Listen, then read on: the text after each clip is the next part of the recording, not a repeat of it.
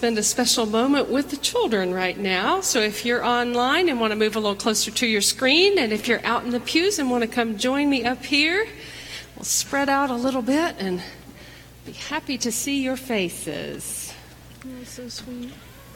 Come on up. Wow, what a good group we have this morning. Oh, your brother had a camp out. Okay. Oh, good. Fun. Yay. I think this may be the biggest crowd we've had in a long time. I'm so happy to see all of you. Hope you're going to come back for a trunk or treat later today. Yeah. Okay. So I'm going to tell you all a pretend story, okay? Ready? Once upon a time, there was a little boy named Bart.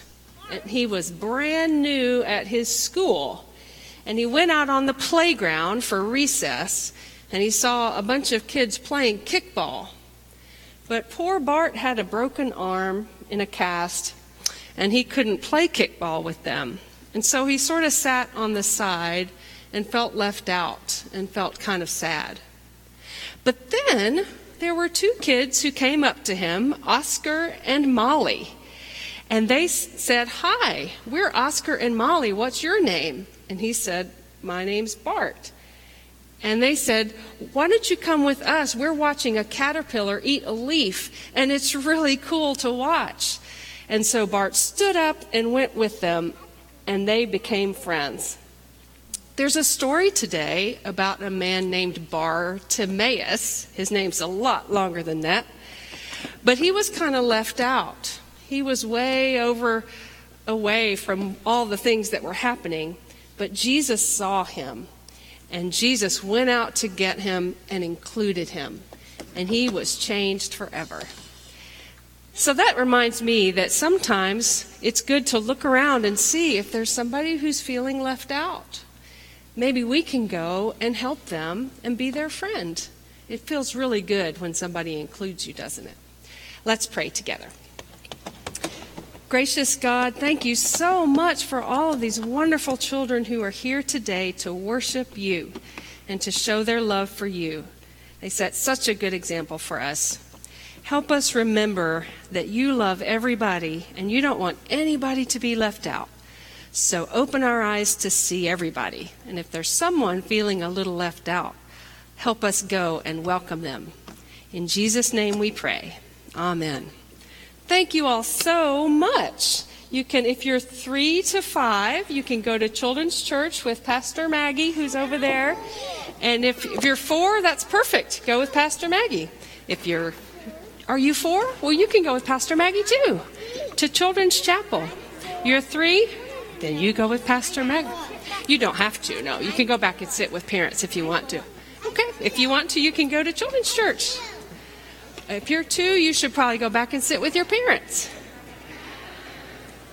Your parents will know what to do.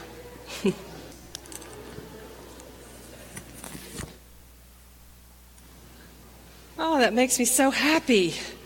What a joy to have all of those children and their enthusiasm and openness. It's very inspiring. So thank you to all of you parents who brought your children and helped us to get to know them and worship with them this morning. And I just love the story of Bartimaeus that Jeff read for us this morning. My prayer is that either through the words I offer today or in spite of the words I offer, that you experience a conversation with the living Christ today through this story and through the experience of Bartimaeus. Most of the people there that day didn't see Bartimaeus, or they didn't want to see Bartimaeus. The crowd was passing through, following Jesus on his way out of Jericho, and Bartimaeus was over on the side of the road. He was blind, he was poor, he was begging for money, begging for help. And maybe there were some who just didn't want to see his poverty, didn't want to see his need. Maybe it was just too raw for them, made them too uncomfortable. Or maybe they were just so used to seeing him there that he'd become invisible to them. And it didn't break their heart at all just to keep walking past Bartimaeus, because he was there every day. You can't help him every day, right? But even though there were many in the crowd who didn't want to see Bartimaeus or couldn't see Bartimaeus, Mark, the gospel writer, wants us to see Bartimaeus. He tells us the story of Bartimaeus, and he actually seems to want to lift Bartimaeus up as an example of what true discipleship looks like. And so we're invited into this story to look through the eyes of Bartimaeus and experience this encounter with Jesus, and to see what Bartimaeus has to teach us. Now, there's some things we know about Bartimaeus right from the beginning. His name means son of Timaeus. So at some point, he belonged to a family somewhere. He had a place where he was loved and he belonged, but that's not the case anymore. Whatever family he had, it seems, has abandoned him and left him to fend for himself on the side of the road. We know that he is blind, but he hasn't always been blind. He asks Jesus to let me see again. And at the end of the story, it says Bartimaeus regained his sight. So he was able to see at some point, but he lost his sight. And I wonder if knowing just this little bit about Bartimaeus, we can already identify with him. Maybe there are some among us who know what it's like to be abandoned by people to whom you used to belong, to be cast out of family, to be cast out of a circle of friends, or even not welcome anymore in a congregation. Maybe we know what that abandonment feels like. I imagine that most, if not all of us, know what it feels like to be blinded and confused and thrown into darkness. All of us have had some of that experience in this pandemic. The things that we thought we knew, things that we thought we could rely on, are suddenly taken away. And I've talked with many of you who have questions about, I don't know who I am anymore if I can't do my job the way I used to do it. Many who've even said, I'm not even sure who God is and where God is in the midst of all this. We know that disorientation and confusion. Some of us have been thrown into that experience through grief, a divorce, loss of a job. Many different ways that we can be lost and feel abandoned. And so there we are with Bartimaeus on the side of the road. And what Bartimaeus does, when he hears that Jesus is walking by, he begins to shout and cry out, Jesus, Son of David, have mercy on me.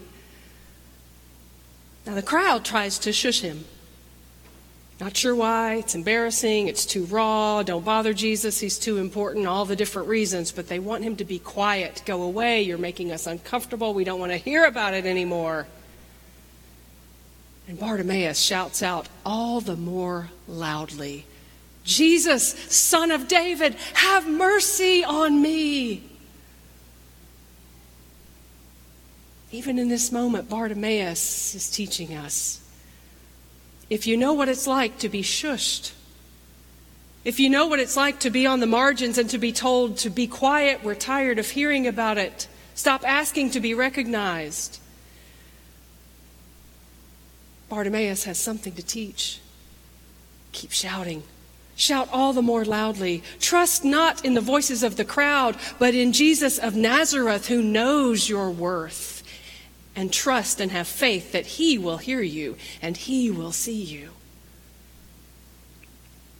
Maybe Bartimaeus can teach others of us that we need to be more honest and open about our need for mercy. I sometimes am a little too polite and reserved in my faith, as if God is too busy and I got it pretty much under control. But here Bartimaeus is, Jesus, Son of David, have mercy on me. Is that not a prayer that each and every one of us, if we allowed ourselves, could cry out? And so Bartimaeus teaches us how to pray. And his faith in Jesus is well founded because Jesus stops and stands still.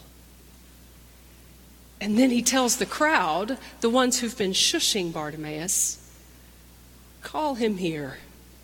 Isn't that a beautiful teaching moment where Jesus makes them go and get Bartimaeus? And suddenly it seems their attitude has changed. They say, get up, take heart. He's calling you. And so Bartimaeus, notice what Bartimaeus does. He springs up and he throws off his cloak and he goes running to Jesus. I wonder, when was the last time I sprang up to go into prayer? When was the last time I ran to worship? When was the last time I sprinted with joy to go and serve in the name of Christ and love other people? But Bartimaeus is so moved by Jesus' invitation, so excited by the trust that he's placed in Jesus, that Jesus has indeed seen him and invited him, that he springs up and he throws off the only possession he has. Now you remember 2 weeks ago, we met a wealthy man who Jesus invited to follow him. He said, go and sell all your possessions and follow me. And that man couldn't let go. He couldn't do it. But here we have Bartimaeus, who has one cloak to his name. Maybe even the cloak he'd had on the ground to collect the coins people gave. Maybe he just threw all the coins and the cloak up in the air and ran to Jesus. And then Jesus asked him, what do you want me to do for you? Isn't it obvious, don't you think? I mean, isn't it pretty clear that someone like Bartimaeus wants to have his sight? But Jesus asks the question. Maybe it's important for Bartimaeus to ask it, to put it into words himself. Or maybe there's a deeper need that other people don't see, but that Bartimaeus and Jesus see. I don't know, but it just reminds me the truth of something someone said this week. Jesus isn't so much the answer as Jesus is the question. Jesus is always responding to people with a question. What is it that you want me to do for you? Can we let Bartimaeus invite us into that conversation? Can we put ourselves in Bartimaeus' place and see Jesus looking upon us with a gaze of love and asking, what do you want me to do for you? I don't give homework, but if I could offer that as a prayer homework this week, spend some time with Jesus in that question and see what happens. Bartimaeus knows what he wants. My teacher, let me see again. And Jesus says, your faith has made you well. Let me see again. What if that too were our prayer? Let me see you face to face, Jesus. Let me see you, O Christ, in my neighbor. Let me see you in my enemy and in my opponents. Let me see the truth about the world. Let me see the injustices and the suffering of the world. Let me see myself as you see me. Open my eyes and let me see.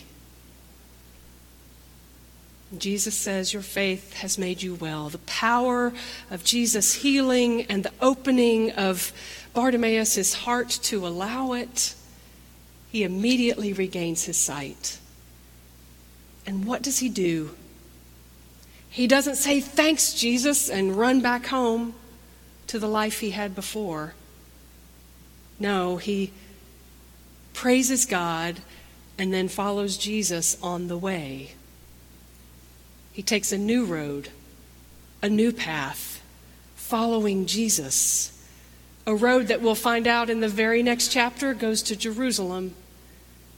and to the cross and to the empty tomb. Bartimaeus shows us what the response of a disciple looks like when you encounter Jesus face to face. There's an invitation to all of us this day to follow Jesus on the way. And if we do that, if we become one of those followers walking the road with Jesus, it won't be long before we have an opportunity to see someone else and say, "Take heart. He's calling you."